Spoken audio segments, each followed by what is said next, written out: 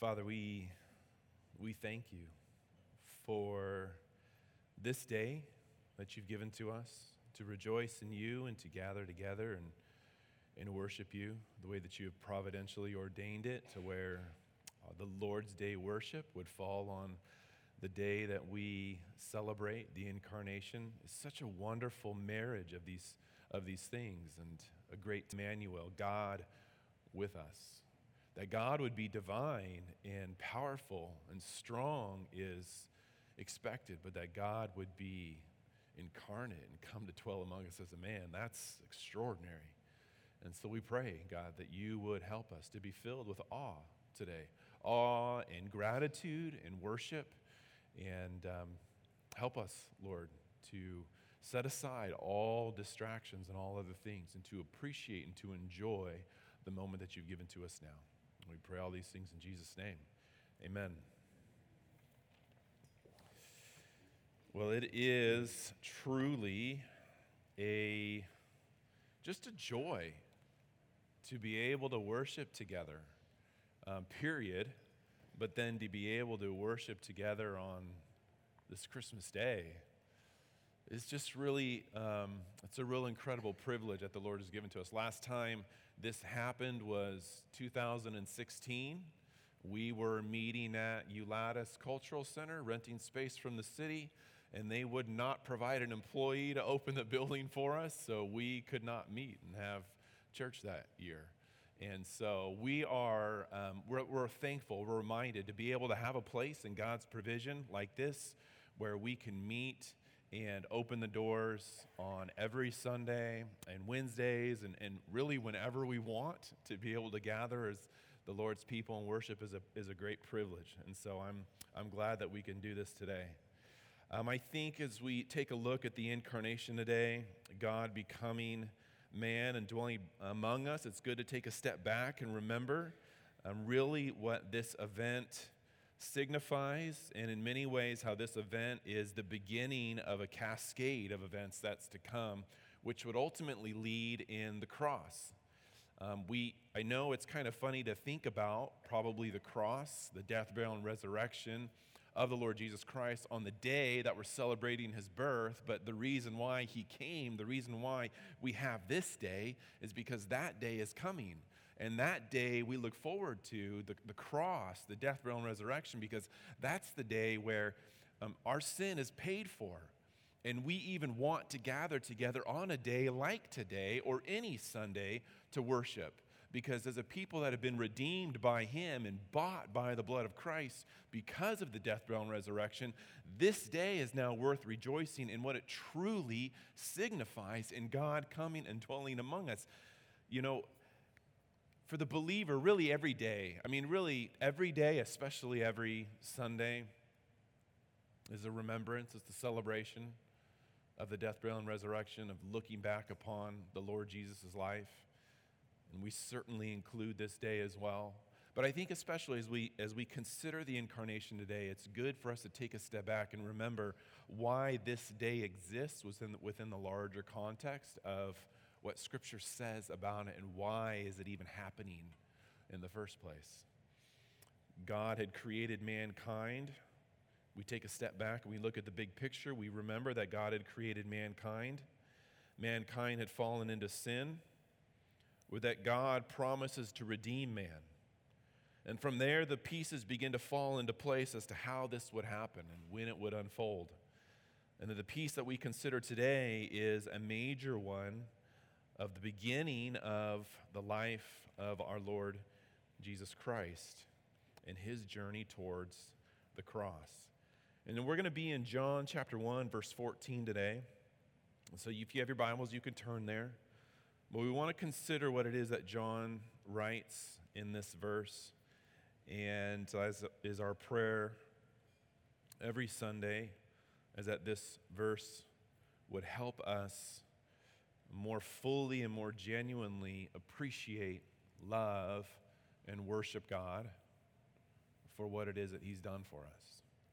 So John chapter 1, verse 14, just one verse today, reads this: "And the Word became flesh and dwelt among us. and we have seen his glory. Glory as the only Son from the Father, full of grace and truth. You don't get very far into verse 14 when you see these words, the Word.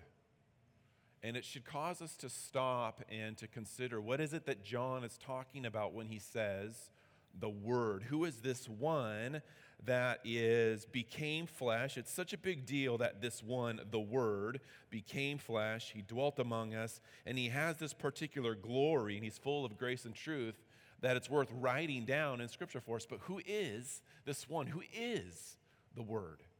And luckily for us, we've seen that John has already spent a little bit of time unfolding who the Word is. If we read in John chapter 1, verses 1 through 4, we get a better idea of who the Word was. In the beginning was the Word, and the Word was with God, and the Word was God.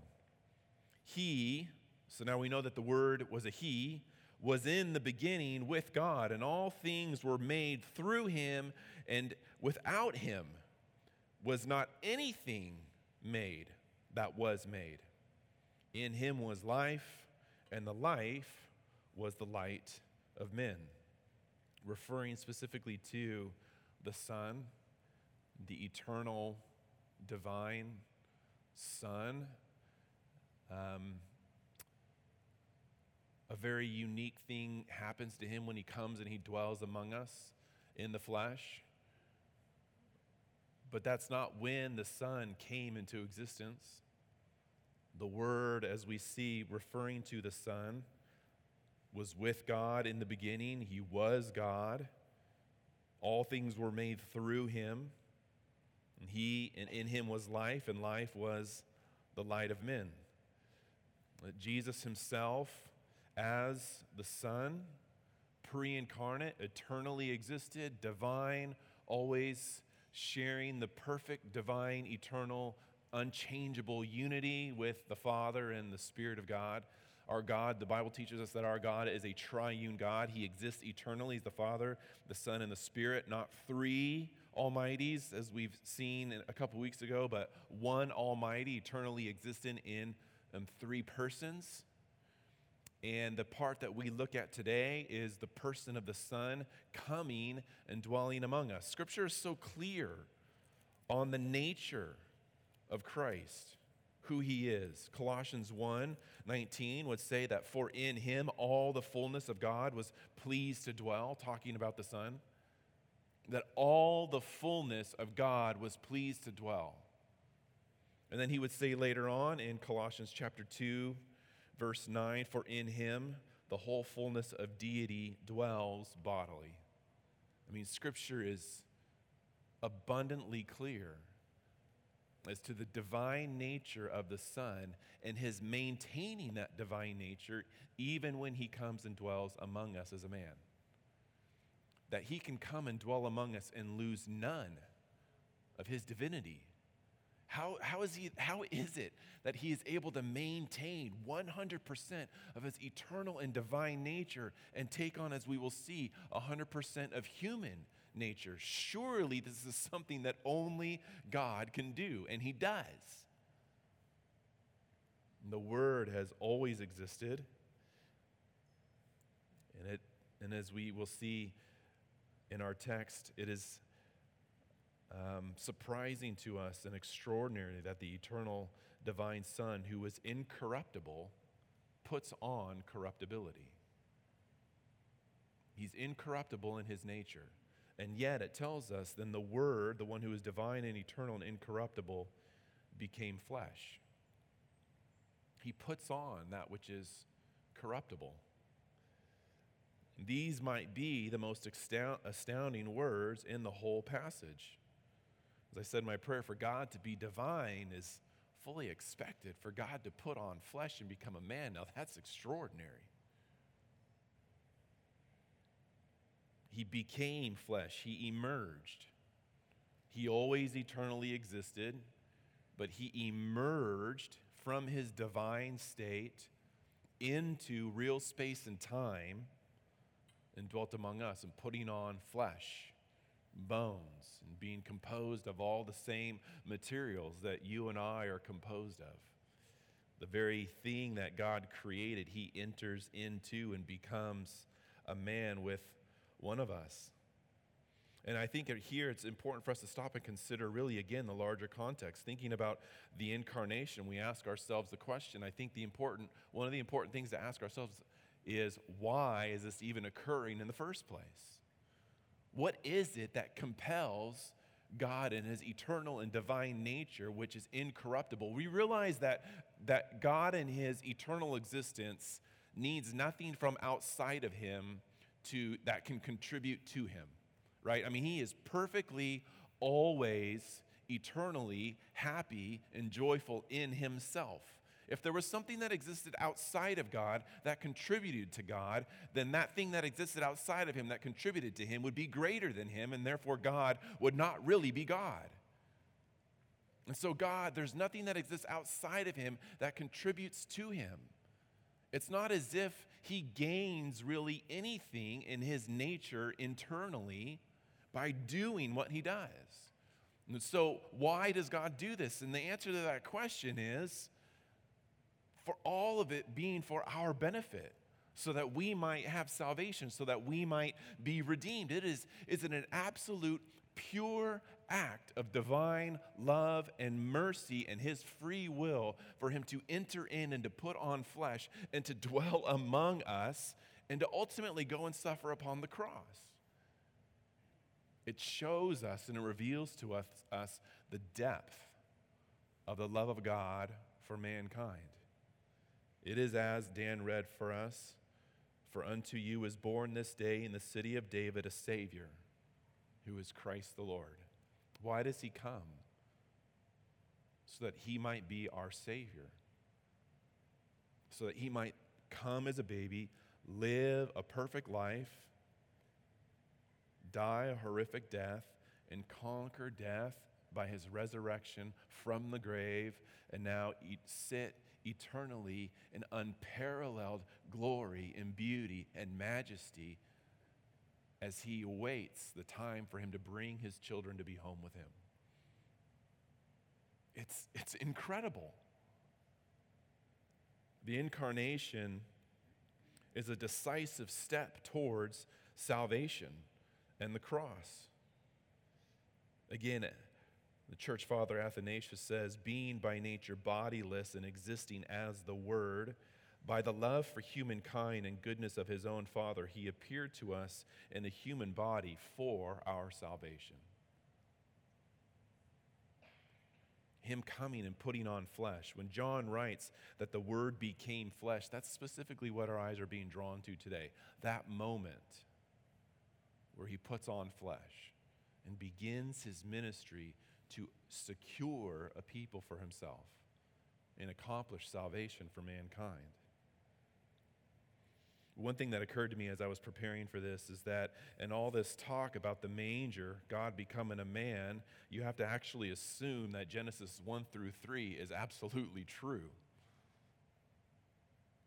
The creation of the world by a divine being, that creation falling into sin and rebelling and turning against the one that created them, and then facing the penalty and the punishment for that sin and that disobedience, and then the promise of a Redeemer to come who would make all things right, and in which we celebrate here today. I mean, if you're here and you are truly celebrating what Christmas is all about in the Word becoming flesh, then you have to absolutely assume that Genesis 1-3 is absolutely true. That we are in desperate need of salvation. And what we are celebrating today is the momentous occasion when the incorruptible put on corruptibility for us. It's an extraordinary act of divine love. John Owen would say this, and this is a little bit of an extended quote, but I feel like he says it well. "Poor creature, how woeful is your condition? How deformed is your appearance? What has become of the beauty and the glory of that image of God in which you were created? How have you taken on you the monstrous shape and image of Satan? And yet your present misery, your entrance into dust and darkness, is no way to be compared with what is to ensue. Eternal distress lies at the door. But yet look up once more and behold me, that you may have some glimpse of what is in the design of infinite wisdom, love, and grace. Come forth from your vain shelter, your hiding place. I will put myself into your condition. I will undergo and bear that burden of guilt and punishment which would sink you eternally into the bottom of hell. I will pay that which I never took and be made temporarily a curse for you, that you may attain to eternal blessedness. He speaks about what it is that the Word, the Son, is doing, that we may attain and partake of that eternal blessedness.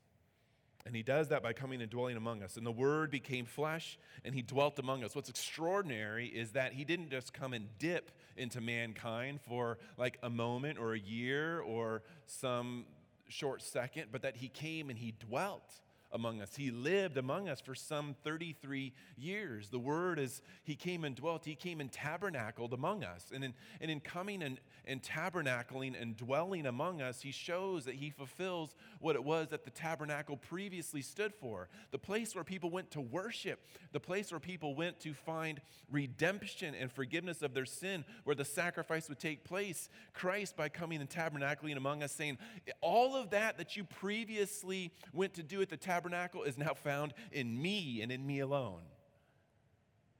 The eternal Word has come and dwelt among us, putting on flesh, and he pays the penalty, and then he becomes the object of worship, because he is the one that pays our debt, and in him we find salvation. He is the sacrifice. He is the great high priest. And he is the one where you can find salvation in him and in nobody else. And if you're here today and you don't know the Lord Jesus Christ, how do you think of him? Who do you say that he is? We're talking here today about eternal divine truths that God has written down for us in his word. That the reason why we celebrate this Christmas season is that it is a keystone moment in securing salvation for sinful man. And so my question to you is, if you're here today and you don't know Christ, who do you say that he is? What is the Christmas day, the season, the birth really all about? What are you looking upon as you see this manger, this divinity-filled manger? Do you see just a baby that was extraordinary in his life as he grew up that ended in a horrible death? Or do you see God himself dwelling among us to purchase salvation, which is available to any and all who would come by faith? And would you come by faith to him today? He came and he dwelt among us. He tabernacled among us to accomplish his earthly ministry, truly being Emmanuel, God with us. He goes on to say that he came and dwelt among us, and we have seen his glory. Glory as the only Son from the Father. We have seen. John writes that not only have we seen, but we have gazed upon, we have beheld. That word seen means to behold, to gaze upon, to look intently at. When you look at the manger scene, either displayed in some sort of nativity or in your own mind, is it a scene that you quickly pass by on your way to the gifts that are under the tree, or the stockings that are hanging by the fireplace, or to the food that's spread upon the table? Because John says that his glory, what's being revealed here, is a glory that's unique. He says, we have beheld his glory as the only Son from the Father. He's saying that in this scene here, there is a glory that is being displayed. And it's not just trickling out, but that it is beaming with radiance and majesty. What is it that you behold? What is it that you see? And when you see this scene and you consider this scene, or you read it in Luke chapter 2, are you intently looking and gazing upon it? To behold the uniqueness of the glory of God that is found here. John would go on later to write another book titled 1 John, and he would go on to begin that book with similar words. He says in 1 John chapter 1, verses 1 through 3, that which was from the beginning, which we have heard, which we have seen with our eyes, which we have looked upon. He's talking about gazing, intently looking upon this person. We have looked upon and we have touched with our hands concerning the word of life. The life was made manifest, and we have seen it and testified to it and proclaimed to you the eternal life which was with the Father and was made manifest to us. That which we have seen and heard, we proclaim also to you, so that you too may have fellowship with us. And indeed, our fellowship is with the Father and with his Son, Jesus Christ. He's using all of this language that he can try and muster up and think of in order to communicate the possibility of fellowship with God.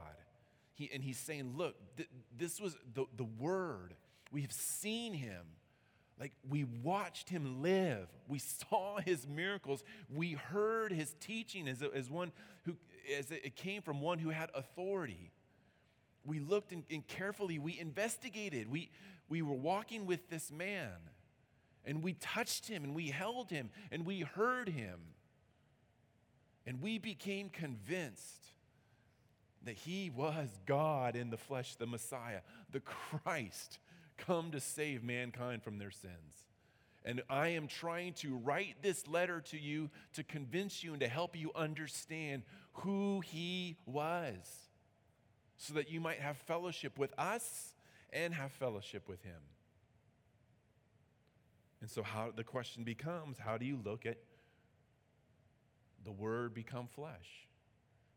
This man who in his birth takes on the name Jesus from Nazareth. Do you see him as just a man, or intently beholding him and looking upon him, do you see the manifestation of the glory of God? Hebrews 1:3 says that Jesus is the radiance of God's glory. He's the radiance of God's glory. As a man, as a baby, or as a teenager, fully always radiating the glory of God. His glory is testified to at his transfiguration, when his divine nature is completely revealed. And Jesus' glory at that moment, as it will be for all of eternity, is a glory that induces worship. When you behold Jesus for who he is, and when you see his glory as the only Son from the Father, the next natural step that should take place is worship. For the glory of God is unique. There's no one like him. The glory that God has, intrinsic to his nature, that he shares with nobody, the Son fully has, and the Son reveals the glory of God. And the human heart, when it catches a glimpse and perceives the glory of God, is drawn to worship. 2 Corinthians 3:18 tells us that it's God's glory that transforms us.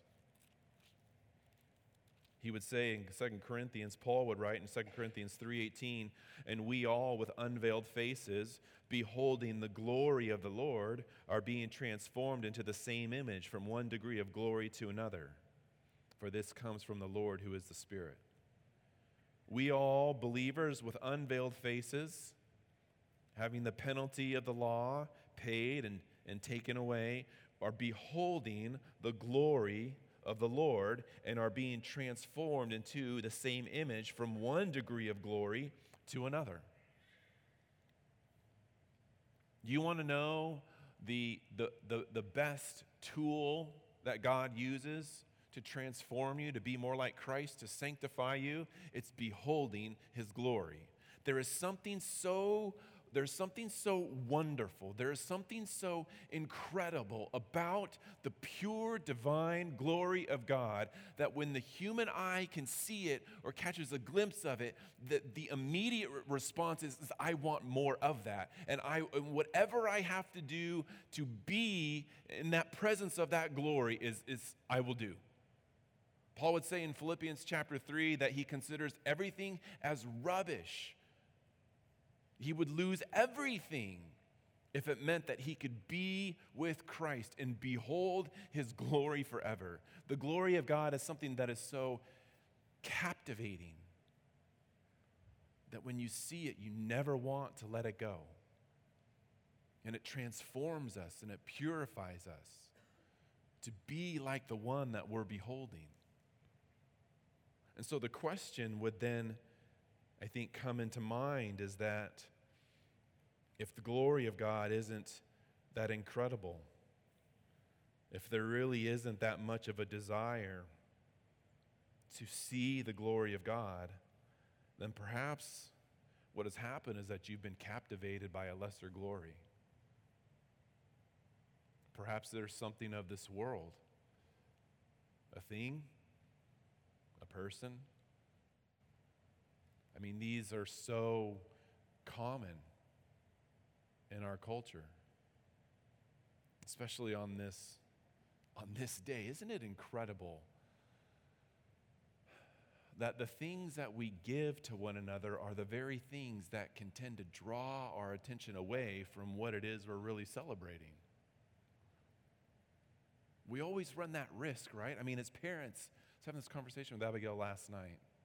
I said, the greatest gift really that you could give me tomorrow morning is just to be able to see you enjoying opening the things that mom and dad had given you. And yet those things that we give them are the very things that can tend to distract us from the sanctifying, satisfying glory of God.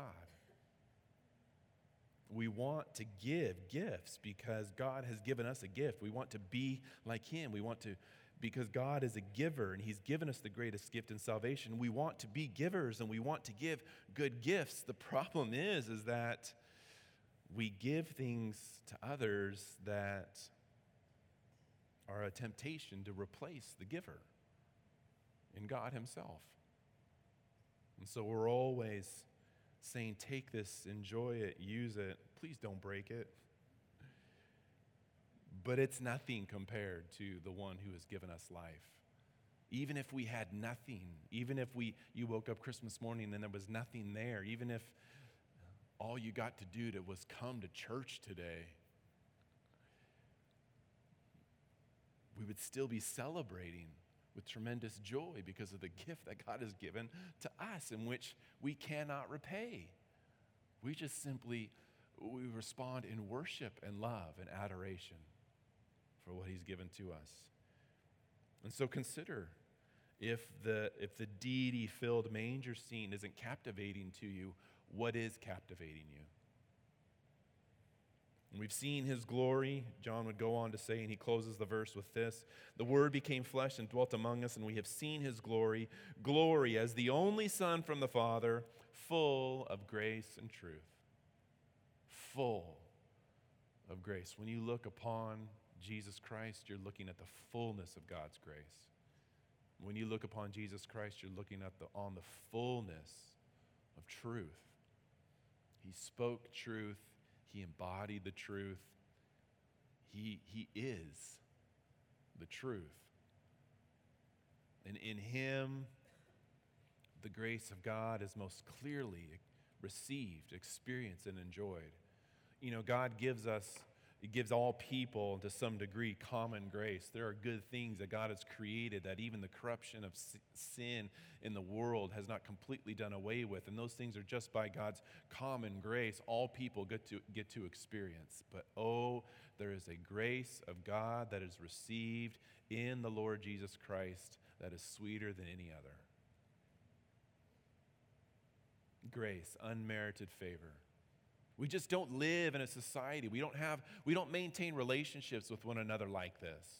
Our relationships with one another are usually some form of you scratch my back and I'll scratch yours. There's always some sort of give and take. Why did you hit your sister? She hit me first. I'll share when he shares. But that's the grace of God is unmerited. There's nothing that you've done. There's nothing that you can do to earn his favor and his grace and his mercy that is, again, not just dribbled into your life, but is poured out upon you like a fountain. He's full. We see his glory. When we see his glory, there is a grace of God that it washes and cleanses the sinner and purifies us, and it captivates us, and it satisfies us. This is how people, if you're familiar at all with stories throughout church history and you wonder, how do certain people endure incredible difficulty and hardship for the name of Christ? Persecution, suffering, watching their children suffer, and still maintain their allegiance to Christ. And it's because they have been captivated by a grace that cannot be replaced by anything else.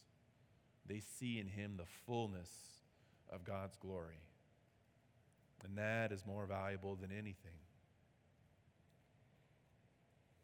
God's grace is unmerited favor and truth become crystal clear when we behold our Lord Jesus Christ. He is full of truth because he is the truth, incapable of lying, fully trustworthy, fully reliable. And he proved all that beyond a shadow of a doubt by his resurrection from the grave. God holds out to us someone who is always good and completely trustworthy. I mean, we long for human relationships like that.